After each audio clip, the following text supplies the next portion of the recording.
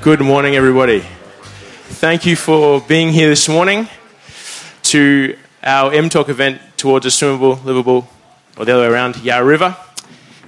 Our M-Talk is being held on the traditional lands of the Kulin Nation, and I wish to acknowledge their elders, or them as traditional owners, and also like to pay my respects to the elders past and present, and the elders from other communities who may also be here today. My name is Reese Anderson, and I'll be facilitating today's talk.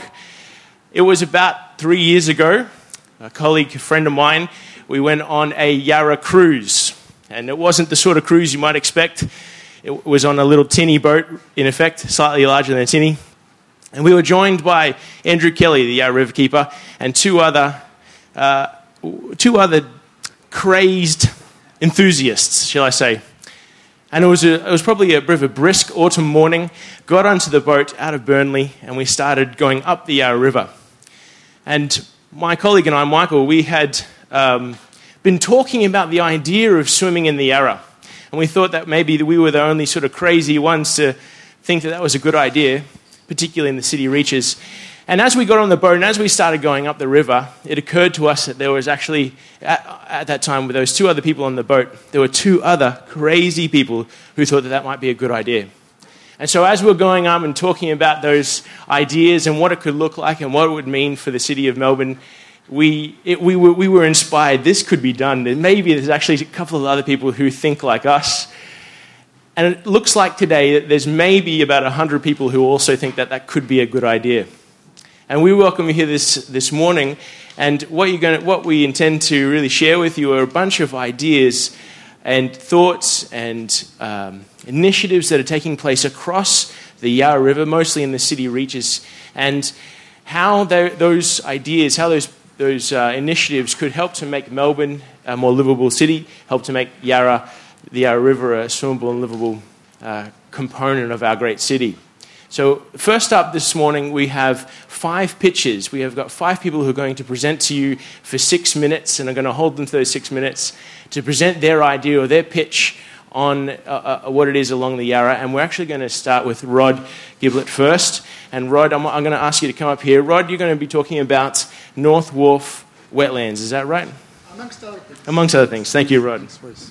So thank you all for coming, and I'd also like to acknowledge the traditional owners, users and inhabitants of the wetlands and drylands on which we now are sitting or standing. When we talk about the river, we need to think in terms that the river is located within a catchment or a bioregion. So we can't consider the river alone. In fact, if we think about the river, from Punt Road to the bay, it's a canal. And in fact, in 1879, Cood's Canal was constructed. Around here on the side, I've got copies of these maps and I've got some handouts, so when I give a workshop, you'll be able to get one, or you just come and grab one if you're going to another workshop. So Cood's Canal went from basically Queen Street and cut across a big circle, which was initially Fisherman's Bend. That's now pretty much all underwater, also all under Docklands. So North Wharf is between the Yarra River and Docklands. And this is currently being developed by Lendlease. It's one of the last areas of Docklands to be developed. And one of the things that I've been doing is working with a public art consultant called Sue Clark about trying to get Lendlease, City of Melbourne, other stakeholders to think outside the box about what they might do on North Wharf to commemorate and acknowledge the fact that that area was West Melbourne or Batman's Swamp. So basically, from Southern Cross Station westward was this huge swamp, and it's shown on these maps and other maps. So when we think about a canal, it's kind of interesting. It's kind of it's a bit like the human body. Some scientists call wetlands the kidneys of the earth. So we can't function ourselves just as a canal. We're not a canal from cake hole to arsehole. We have other organs that support this canal, including the kidneys. And kidneys are often called the wetlands are often called the kidneys of the environment because they purify water. So along the whole course of the Yarra, from just where we are, and it's shown on maps, my maps, and there's some other maps there, there are a whole series of billabongs. These functioned as floodplains, so they could absorb water in times of storm or flood. And it's interesting to think about Houston, which recently had massive and devastating floods, and now they're thinking about trying to restore their bayous that were there, that could have absorbed a lot of that flooding. Now, some people say, well, maybe it's only a matter of time before we have a massive 1,000-year flood event in Melbourne. Now, what's going to happen? I mean, Swanston Street floods. Elizabeth Street was Elizabeth Creek. That floods. So we kind of have no capacity to absorb a lot of these flows. So part of what I'm going to be talking about is the way that which we can consider, we need to consider the Yarra as part of a bioregion. We all live in this bioregion. We are dependent on its air.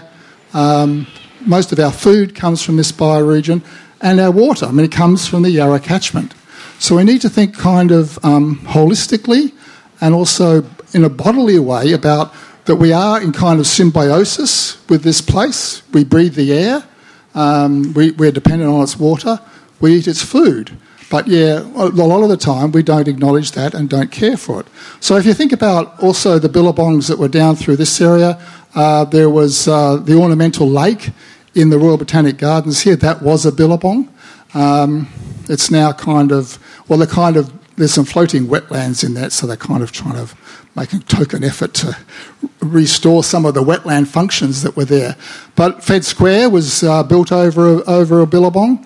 And you go further up the Yarra, and there are still some existing billabongs at Bolan, although that was two billabongs that were connected to each other and connected to the river. One of them is now under the Trinity Grammar Sports Field, and of course then in Banyule Flats. And Banyule Flats is under threat from a freeway going underneath it. So billabongs have not tended to be very well regarded in Australian history and culture, although our most famous song, Once a Jolly Swagman Camped by a Billabong, you would start to wonder why and start to think that billabong should actually be acknowledged as important parts of our environment. How am I going for time? 1 minute. I'll just about run out of things to say. So I'm going to be talking more about proposals for what I have in mind, for about acknowledging the history of Melbourne as a city of wetlands. I've written an article that was published year before last in the Victorian Historical Journal. There are details about that. I also think I was involved in a project in Perth, and it's now on the WA Museum website, which was an exhibition of archival maps of Perth showing the wetlands that have been there on settlement. And also there was a virtual view of what Perth looked like, or might have looked like in 1827 before white settlement. And this project was based on a similar project in Manhattan called the Mannahatta Project. You can Google that. And where Eric Sanderson had got a team together and developed a view of Manhattan Island as it would have looked like when the Dutch came in 16, whenever it was, showing the lakes and the swamps and the wetlands that were there, because he had discovered a British map showing all those wetlands. So I think there's a lot to be done in Melbourne about acknowledging the fact that it is or was a city of wetlands. So thank you.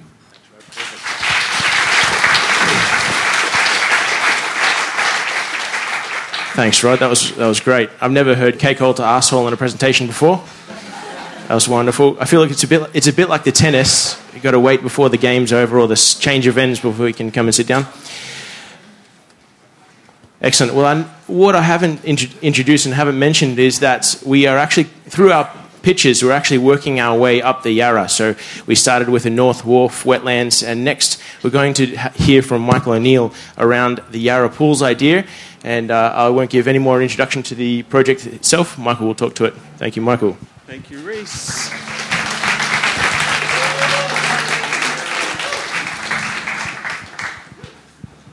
So, wanting to swim in the Yarra isn't new. Members of the Kulin Nation have been doing it for literally millennia. And the fact that we currently can't swim in the lower reaches of the Yarra, that is new. Boating regulations, water quality, and the community perceptions of a filthy river meant we abandoned river swimming in the Yarra, in the lower reaches, many decades ago, and the memory of that is sort of evaporating from our consciousness. We all know that the Yarra is this city's lifeblood. It's the reason we're here. 70% of our drinking water comes from the Yarra.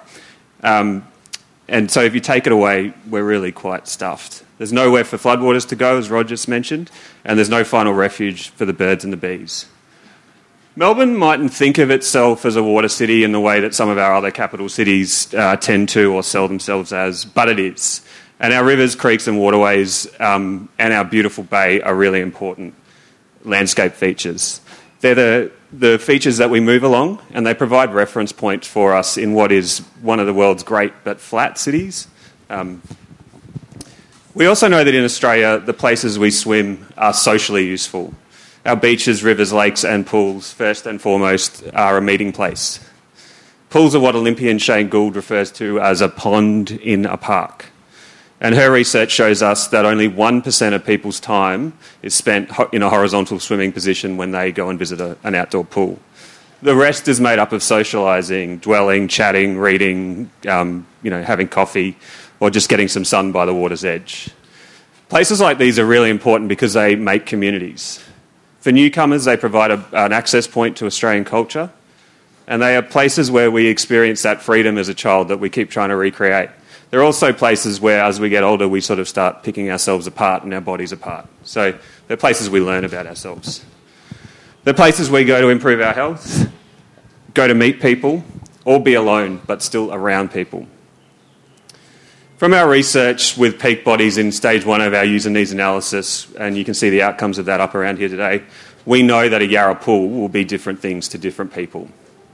This depends on whether you like to swim, ride a bike, be close to the water, walk that last few hundred metres to work, hold a major event, fish, stand up paddleboard, play a water sport, teach your kids to swim, or you just want a riverside destination to admire, be close to the water and regroup.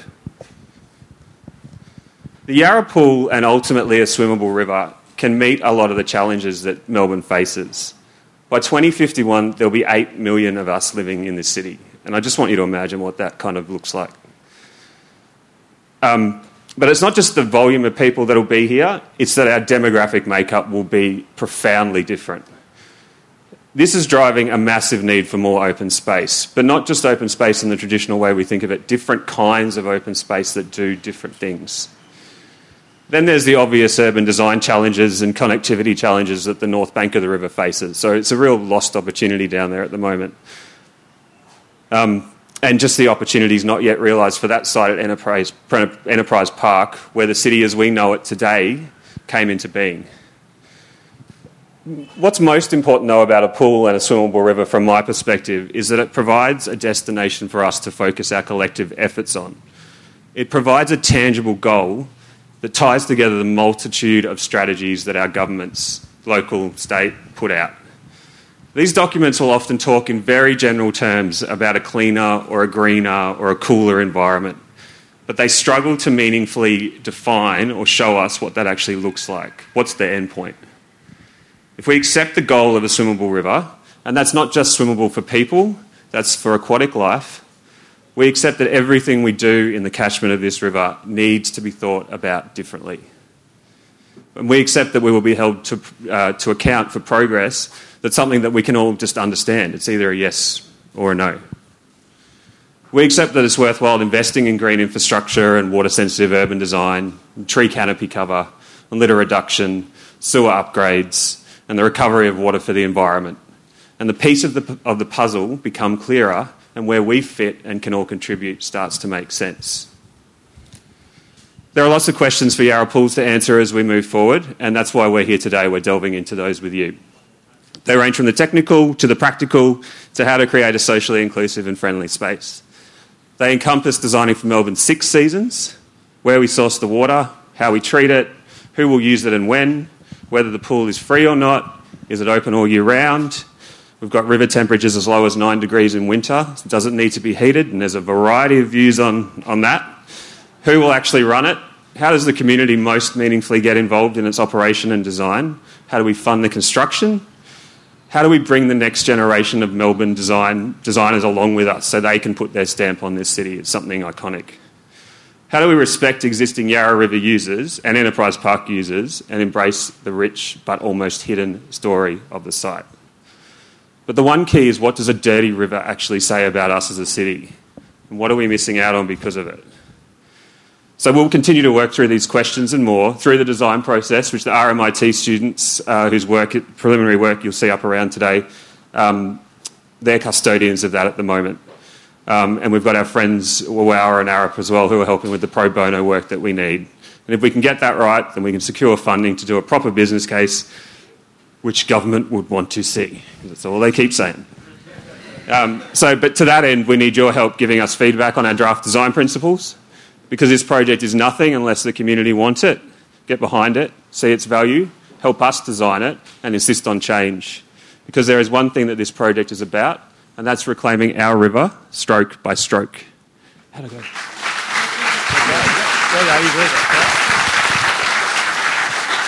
Excellent. I think yesterday was a great example of how good a pool in the river would have been, given the heat. We're fortunate today, a bit cooler here now, but imagine if you could just go to the tennis, and then after you've gone to the tennis, just then go hop in the river for a swim. Wouldn't that be awesome? We'd have to just make sure, keep clear all the tennis players and all that sort of stuff as well. We're moving up the river, and we're going to have Helene talk to us about Co-Create Cremorne. So welcome, Helene. You're going to sit down, aren't you? You're going to present? Okay, fantastic. Okay. Hi. Thanks very much for having me.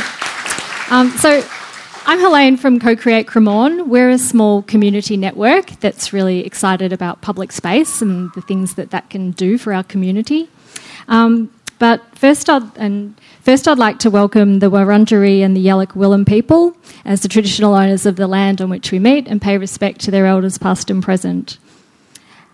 When we meet in public space, we usually bring this little thing along, which is our stencil. Which is our stencil, which has the art piece by Rico Rennie behind it, which just reminds us that we're on land which always was, always will be Aboriginal land. So we usually bring that with us.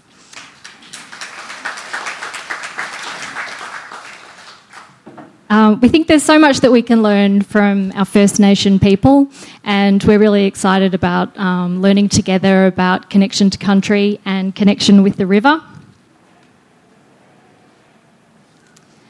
Now, as we go through, if anyone has any ideas, or later on when we talk about this, there's some speech bubbles and some ideas, so people can add those later on. So this is the underpass. This is the CityLink. This is the Nilex Silos site, and this is the site we're really excited about with an opportunity. So the site also has a recent colourful history as the Cremorne Pleasure Gardens. That was a 19th century amusement park where there was wild entertainment, there was a maze, a menagerie, a bandstand, and lots of really interesting entertainment going on there in 1853. And people used to arrive at Cremorne by gondola. So this is a picture of the gondola of how people used to go from the CBD and arrive at Cremorne. But if you currently arrive at Cremorne, which this is the entrance point, you either come along the bike track or walk along here or come off Punt Road. At the moment, you wouldn't even know that you're passing Cremorne. There's nothing to indicate it. It's just a grey under freeway area. So this is where we see there's real potential to do something. So we have so to talk about its meaningful and its colourful past. So we think a different approach could go something like this. So you jump on a bike to meet some friends who have just moved to Cremorne, and you notice some graphics on the path that say "Welcome to Cremorne." You're met by a sculptural art piece that can't be missed, as it recognises that the site is Aboriginal land and shares the creation story of the river. You wonder how you've never heard this story before. There's a bunch of movable seats in here that are made by a local maker. And there's a massive mural in the background that's done by a local street artist. It shows a rakali, which is the platypus's closest relative, and it's mingled in with a bunch of the background information of what the Cremorne Pleasure Gardens was. And then in this part here, which is currently all-day free parking, Riverside, we see there's a huge opportunity. So imagine if there's a few shipping containers. One's called The Shop and it sells ice creams. Another one's called, in the mornings, this is the same container that someone rents out to sell coffees in the morning. Another one's called The Thingery, and The Thingery is a place where you can go and borrow things. There's camping gear, tools, there's inflatable boats, life vests, board games, basketballs, and lots more. So people living in the apartments can just come and borrow things. This was inspired by one that already operates in Vancouver. And then the third one here is called The Shed. It's a place for makers to go, so makers can keep their little projects in there and come down and work on their things together, and it's sort of a post-throwaway culture vibe. But before we ride on, we take a quick picture of the big community notice board that's at the back. So there's a lot of things happening down here. There's yoga one morning and dance classes on a Tuesday night that are run by the local dance troupe or youth troupe. And then there's some international collaboration that it says is happening one night in March. There's 2 girls standing in the ice cream queue from the Melbourne Indigenous Transition School just up the road, and they're talking to Cara, who's the organiser of the Girls in Tech event that's doing coding classes that's just coming up. These girls come and use the climbing wall that's here often on the way home from school. As for River Health, one of the local tech businesses has needed a cause for them to work on. So they started doing river cleanups, and then a local artist that they knew won a grant to make a projection light sculpture. The light sculpture's made of the river plastic that they collected, and it looks a bit like a cross between a disco ball and a chandelier, but it makes the place feel really safe at night. There's some reedy habitat that's been added, and it's already attracted a lot of birds. This trail that we're journeying along up the river just could become a thing with destinations all along the way. And so here's why we think this is needed and also doable. Cremorne, I don't know how many people know Cremorne or where Cremorne is. That's a few. Okay, so Cremorne's become it's an industrial area with a documented lack of public space. It's a gritty but booming place that's become a bit of a tech hub. And this sounds a bit cringy, but it gets called the Silicon Valley of Victoria. There's unicorn businesses there. So Victoria has 3 unicorn businesses, and 2 of those are in Cremorne, and the third one's just about to move there. So that's a company worth $1 billion plus. And so at its core, it's just a community. So if you wander up the streets of Cremorne, you'll see a bunch of people working on Macs, and then you'll see people fixing donation bikes, working behind the roller doors at another place. Then a couple of doors up will be some kids' bikes leaning on someone's veranda. So to wrap up, right next door to here, there's the Nilek Silos site, but the very best land here is public space that's riverside. So that's where we see an opportunity to connect prosperity, people, stories, Indigenous culture and the river. It might seem like a bit of a dream, but already there's Doug that works down here and has worked there for many years fixing bikes in his mobile van, so he works there all day, every day. IADV, which is the Indigenous Architects and Design Victoria, are keen to help engage a designer to work on the space. Sugar Sweet Paint has just donated his art to do a huge mural in the underpass, and locals already meet down there to talk about community and things. There was a speech bubble painted in a bit of a rebel way, and in 3 days the speech bubble filled up with all the different ways that people could use the space. And there's a shared library down there, a basketball hoop that someone's installed, and a Ricali was recently spotted. So we could either sit back and wait for what the developer might propose to happen or what the government might plan, but as a community we came together and have started testing and doing things in the space and trying to see what can happen. Thank you.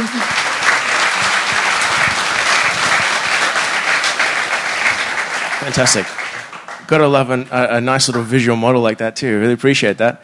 Next, we're going to move on to Andrew Kelly, a man who needs no introduction, but we just know him familiarly as the River Keeper. So, Andrew, thank you. Thanks, Russ. Thank you. Hi, yes, I'm Andrew Kelly, and it's my honour and privilege to be the Yarra River Keeper. And I would like to acknowledge also the traditional owners of the land in the Yarra catchment, the Wurundjeri people and the Bunurong people, and agree absolutely with the previous speakers that we have a lot to learn. And I think with the current initiatives with the Birrarung Council, there is much expanded opportunity for better partnership, but I'd note that perhaps partnership's the wrong word because sovereignty was never ceded. So I'm here speaking on the Burnley Crofters project. Burnley is a little further up the river than Helene's Cremorne site. It also is a very industrial site. It is actually where I'm fortunate enough to moor our boat. So we have a patrol boat. We are actually a group of citizen advocates who speak on behalf of the river and educate about the river. And we are fortunate enough to have a boat that we can take out regularly and take out people like Michael and Reese to show them the river from the river's point of view. So a few years ago, I was looking at the harbour as I was taking the boat in and out and realising what an opportunity it actually was. Originally, the Yarra was marked on MMBW maps as Melbourne's #1 drain. And when it was decided to put Melbourne's first freeway in, it was plonked along the river. And now really from Grolsch's Paddock, where the tunnel enters, down to Gardiner's Freeway, it does follow the river. And it's really separated the river from many of the parklands on its banks and created pretty much dead space under the freeway, in the undercroft of the freeway, as it's called. So now it is a space that is, as Melbourne's population explodes, we're heading towards, as Michael mentioned, 8 million in 2030. There's increasing demand for open space. And one of the great urban planning things that we've done in this city is to put the bike trails in a network of bike trails, which usually shadow waterways. So there's the main Yarra Trail. And I said bike, but I shouldn't say bike because they are shared trails. And they're very much shared trails, and pedestrians have as much right to be on them as cyclists. So at this point, we have some 2,000 cyclists, commuter cyclists in the morning coming to work and going home in the evening.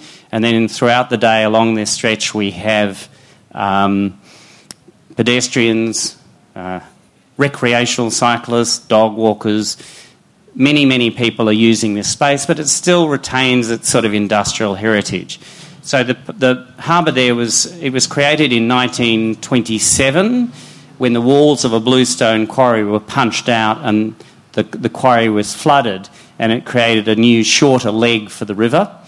This was a misguided effort in flood control. It also created Herring Island at the same time. Herring Island at one stage was pretty bleak. It was where they dumped the sediments from the river, the quite polluted sediments in the river. But now, thanks to the work of Damien and Stanley of the Friends of Herring Island and all the other people who've helped them, it's been transformed into a fabulous bushland. So it's really lovely. And if you stand in the middle of it, you could be anywhere in the bush in Victoria, except you can hear the faint hum of the freeway. And it shows what's possible. So it's easy to be disillusioned and think that things are never going to happen, but I think Damien and Stanley show what is possible on Herring Island, and that in fact near the harbour there is actually a whole lot of green spaces that need to be reconnected. We need to reconnect the river with those green spaces. There's McConaughey Reserve, there's the Allan Bain Reserve, there's the Mary Street Parklands, and then all around the AusNet Power Station, they have land there as well. There's land under the pylons, there's city power land. There's a whole lot of opportunity there to build a really significant parkland around Burnley Harbour. And we were fortunate enough to get a grant from the City of Yarra last year, and we now run bi-monthly every first Sunday. The first Sunday of every second month, we have a clean-up there, a weed, and hopefully some planting, and it's beginning to build a sense of the place and how we can better use that place. And one thing that it's a somewhat different site to Helene's Cremorne, which I think is a very human-oriented site and has a lot of opportunities. I think this is an opportunity to look at the biodiversity. It's a slightly bigger site in terms of being able to put in plants and rebuild that connection.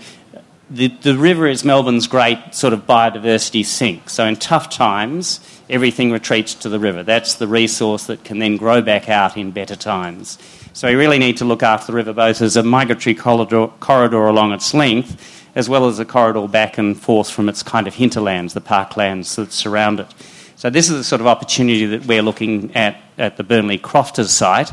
And I was thinking when Michael was saying it is that one thing we could do, Michael, 1 minute, one thing we could do is to close the harbour off and turn it into a swimming site.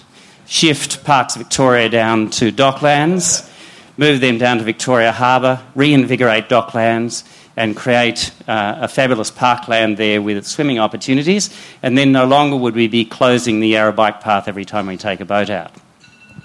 So that's my warning for a minute. So I will finish by saying, look, do come down. First Sunday of every second month, so the 4th of February is the first one this year, 10 till 12:30. Come along and help us.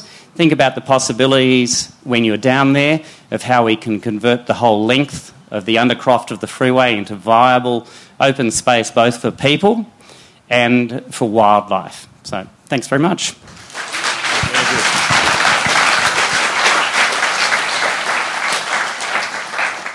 Fantastic. Andrew was such a great host for Michael and I. When we went on his boat, he had a thermos of tea and bickies for us when we went on there.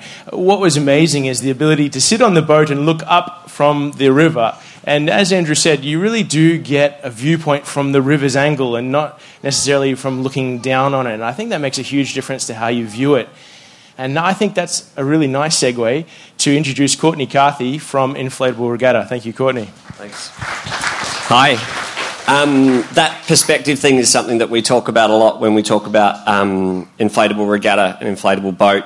You know, we have, I think this year, 1,500 of them going down the river. It's an event we started back in 2008. And you really sort of plopped right, sort of even below the water's surface. Your bum sits in the thing, depending on how heavy you are. But I'm just a bit nervous, so I'm going to sit down. Reece, can you move a bit? Thanks. So I grew up around Hawthorn. We had we had softball and everything down near the Yarra, but we'd never actually go onto it. And then when I was at uni, we wanted to go on the river, to find a different place to maybe drink some beers, and realised that it was legal to take inflatable boats down the river. It was fine. There wasn't any law against it. It was just like a rowing sort of boat. And it was fun. We did it. There was 11 of us. And then come 2014, a friend suggested we should do it again because she'd seen it on Facebook. She didn't come with us, but she inspired a lot of organisation to get about 30 people down in 2014. Now, in 2015, we put it on Facebook, but we left the event open. So we didn't have a closed event like last time. And I remember it was really funny refreshing the Facebook event and seeing it go up by hundreds each time you refreshed it. And we hit 15,000 in a couple of months. I was working at ABC Radio at the time, and if anybody knows John Fain from 774 ABC Melbourne, I was one of his producers. And I was like, look at this, John, how funny. We've got 5,000 people that want to come to this inflatable thing. We'll go to Kmart and buy all these boats. Or Lee, who's in the audience now, he figures out how we get all of our stock from various places. And John put his hands on my shoulders and said, Courtney, can you really manage 5,000 people that want to go down the river? And it was 7:30 in the morning, and I sort of put my head down. I was a bit tired and said, no, I can't. And he goes, I think you better call someone. So now, in 2018, we work with Parks Victoria, Boroondara City Council. We are in touch with the Yarra City Council, Yarra River Keepers, Yarra River Business Association, Yarra Pools, Yarra Swim, and a wider network of people that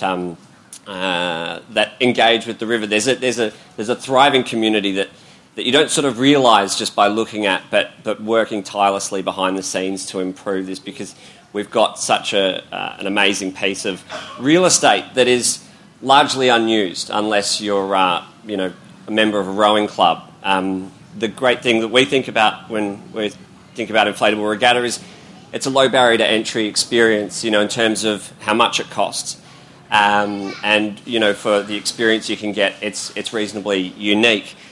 So in our enthusiasm for doing things on the river, we're trying to look at other ways we can get more people involved, because a real sort of critical mass is quite handy in terms of people getting, talking about it, just not thinking about it in such a negative way. And it's, I suppose, when people complain to us on Facebook, "Are you going to fall in?" "Oh, yeah, I'll go, but I'm not paying $110 to get sick." Which is kind of funny, but, unless you're drinking a lot, somebody help me here. How much do you have to drink before you get sick? Okay, depends where you are, I suppose, because it does change. But one thing, and this is sort of inspired by Chris Chesterfield, who will be introduced in a minute. He really highlighted at a Yarra Strategic engagement event that was held at the Arts Centre in September last year, that the storytelling aspect of the Yarra really, can be enhanced. And I can see Janet Bolitho there, who's been an advocate for that down further down the river around Fisherman's Bend. And one way, and the idea I wanted to present to you today is, you might know the concept of where you have an old photograph and you hold it up against the place that photograph was taken. So, it might be from the 50s, and then you revisit that street corner and you hold the photograph up and you see the old car in there, and then maybe, it's overlapping, there's a new car. And it gives you an idea of how that's changed over time, and it really sort of shows what was and what is. We're working on a concept now, it's underway, it's sort of getting momentum, where we do that concept but for the Yarra, and not just with a photograph, but with a huge canvas on a pontoon that's probably maybe 8 metres wide by 5 metres high, and have them positioned down, do the maths on where you have to stand exactly, create a destination there with some more information, but then you can look and see exactly how Melbourne was from either side of the river, and experience it on a larger scale, so sort of like in real life rather than in a photograph. And I think that concept, simple concept, but it has a lot of scope for discovery in terms of finding the photographs or paintings that could be printed on these, understanding what happened before, curating the timeline, and just deciding what to include and what not to. That knowledge gathered during that process would be invaluable to then be repurposed in different ways, as in maybe an art gallery or talks or presentations or slide. 1 minute, okay. And look, if you'd like to get involved, if you'd like to help, if you'd like to contribute, we're still working out exactly what we need, but you can get in touch with me. Go to inflatableregatta.com, or my email address is just courtney@inflatableregatta.com. And it's something that we're hoping to get up as a winter event so that it gets people down into the city during the winter. But from what I hear and experience, Melburnians will turn out for a lot of stuff, even if it's cold. And through that medium of, we can enhance the storytelling, because until we started doing Inflatable Regatta as a public event and talking to people and understanding what used to be around here, like you would really, at some point never know. Like, there's a guy who wants to bring back the river that used to flow down, or the creek that used to flow down Elizabeth Street. There was waterfalls. There was a water slide. Now there's a bar called Water Slide. That's sort of indicative of Melbourne in a small way. But I think that the thing is to engage. Yarraswim.co is a website that has a fantastic history of the Yarra River, the swim to Princess Bridge, the race that used to happen just over there.